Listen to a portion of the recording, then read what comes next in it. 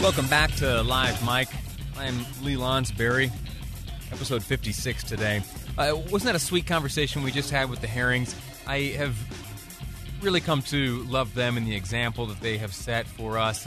If I'm honest, I made a little practice of kind of scouring social media, tracking down many of the folks who found themselves in similar situations as was faced by the Herrings. I'm talking about folks who spent time in quarantine or who were left on that ship for so long or who have other questions or have been impacted by the coronavirus. And if I'm honest, there is a lot of, how do I say this without sounding insensitive? There are a lot of complainers out there. There are a lot of folks that when facing difficulties were quick to point the finger of blame at various parties. The U.S. government, the Japanese government, the cruise line, or anyone, President Trump. Now I guess Mike Pence is in charge of all that. The reality is we are, as a world right now, a globe, a planet, a planetary community. We're facing something which we have not faced in the past. This is new.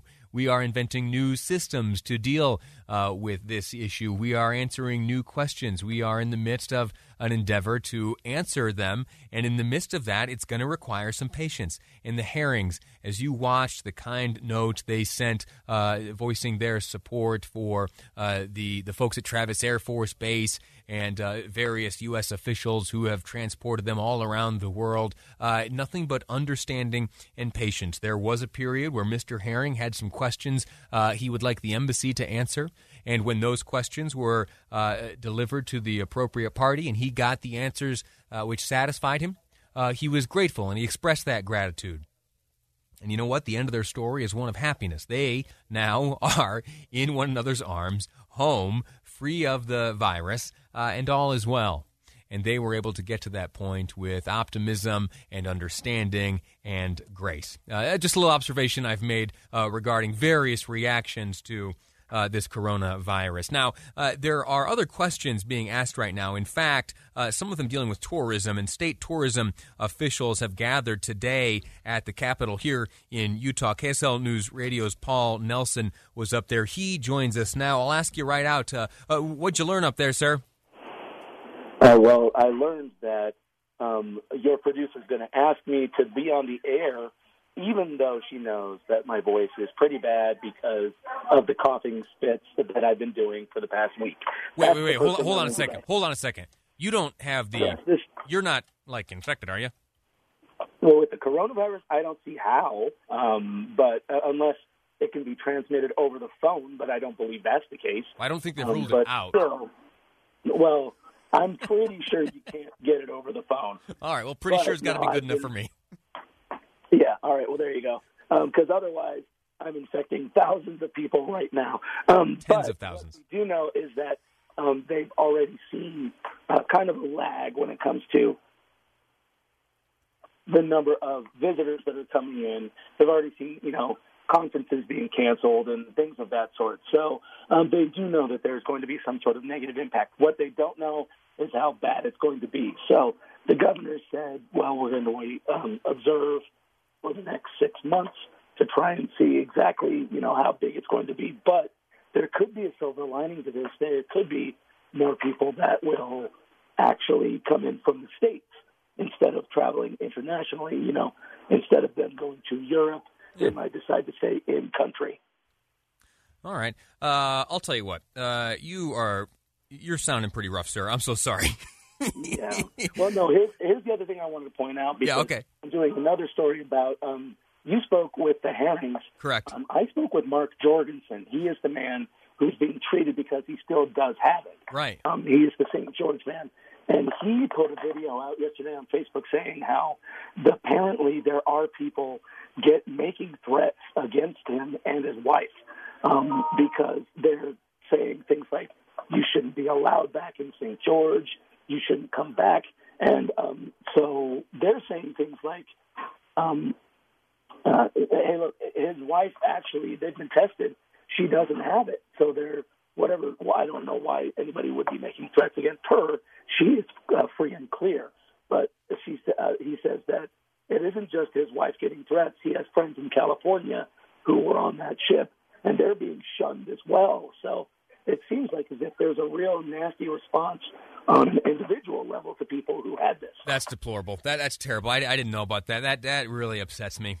Thank you for telling me that. Paul Nelson, he's going to enter into a self-imposed 14-day quarantine as he signs off the airwaves here today. I'm so sorry, man. Listen, I am so grateful for the information you've brought to me. Go take care of yourself, maybe some tea. Well, is it honey? Can we do a quick moment? Let's shame Amy. Producer Amy. Absolutely. Shame on you for – no, I'm just kidding.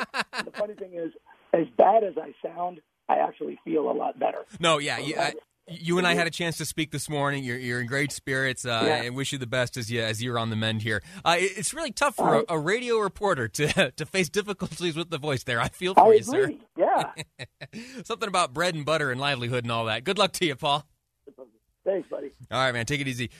Listen, that I didn't know about that. Let's see, Amy, what we can do to maybe get in touch with Mr. Jorgensen, or at least get some more details on that. If you are within the sound of my voice and your reaction to Mr. Jorgensen and his wife being here in the state of Utah, being cared for by some of the world's experts, folks who have protocols in place that have been reviewed and specialized and evolved to be absolutely perfect, shame on you. If you're threatening these folks, that's terrible. You know, we talked about good and bad reactions to this. The Herring couple out in Tooele, how graceful they have been as they've endured the impact of the coronavirus on their family. All right, our reaction needs to be one of prudence and support. Okay, if your instinct is to text message or Facebook message or drop a little note off threatening someone who's facing maybe one of the more difficult challenges of their life, imagine how scary it is to have this coronavirus. You look up at the news and it's nothing but coronavirus headlines. We learned about this mortality rate between 2 and 3%. We're creeping up on 3,000 people having died by this unknown and new virus. How about a little support? All right. Listen, I know most of you out there are you're the good kind, gracious kind. I'm only yelling at the bad people. Okay, you and I are still friends. All is well. Before I go to break here, let me pull up the World Health Organization. While we're talking about this coronavirus and we're talking about the impact it's having, I think I got an email just the other day that Qualtrics, that Utah company, they've got this big event that they host each year. They're postponing that. Some 16,000 people were expected to attend. They're going to postpone that because of the coronavirus and just the great unknown. Who knows how this thing is going to spread, and prudence and precaution is the wisdom that's ruling the day right now. Now, the Olympics, they're getting nearer. I think we're at, 140 some odd days before July 24th, opening ceremonies over there in Japan. Who knows if we'll even have the Olympics. We'll keep a close eye on that. Let me see. I got about 20 seconds here. Let me just give you some of the advice that's being shared by the World Health Organization. And it is very basically, be prudent, keep your hands washed, and more importantly, do not touch, say, your eyes, your mouth, and your nose. And if you cut back on handshaking, that might be okay too. Next up, we're going to be speaking with a representative from the University of Utah. The school up there, the athletic department, has reached an agreement with the Ute Indian tribe regarding the use of the Ute name for athletics. That's coming up next on Live Mike. I'm Lee Lonsberry, and this is KSL News Radio.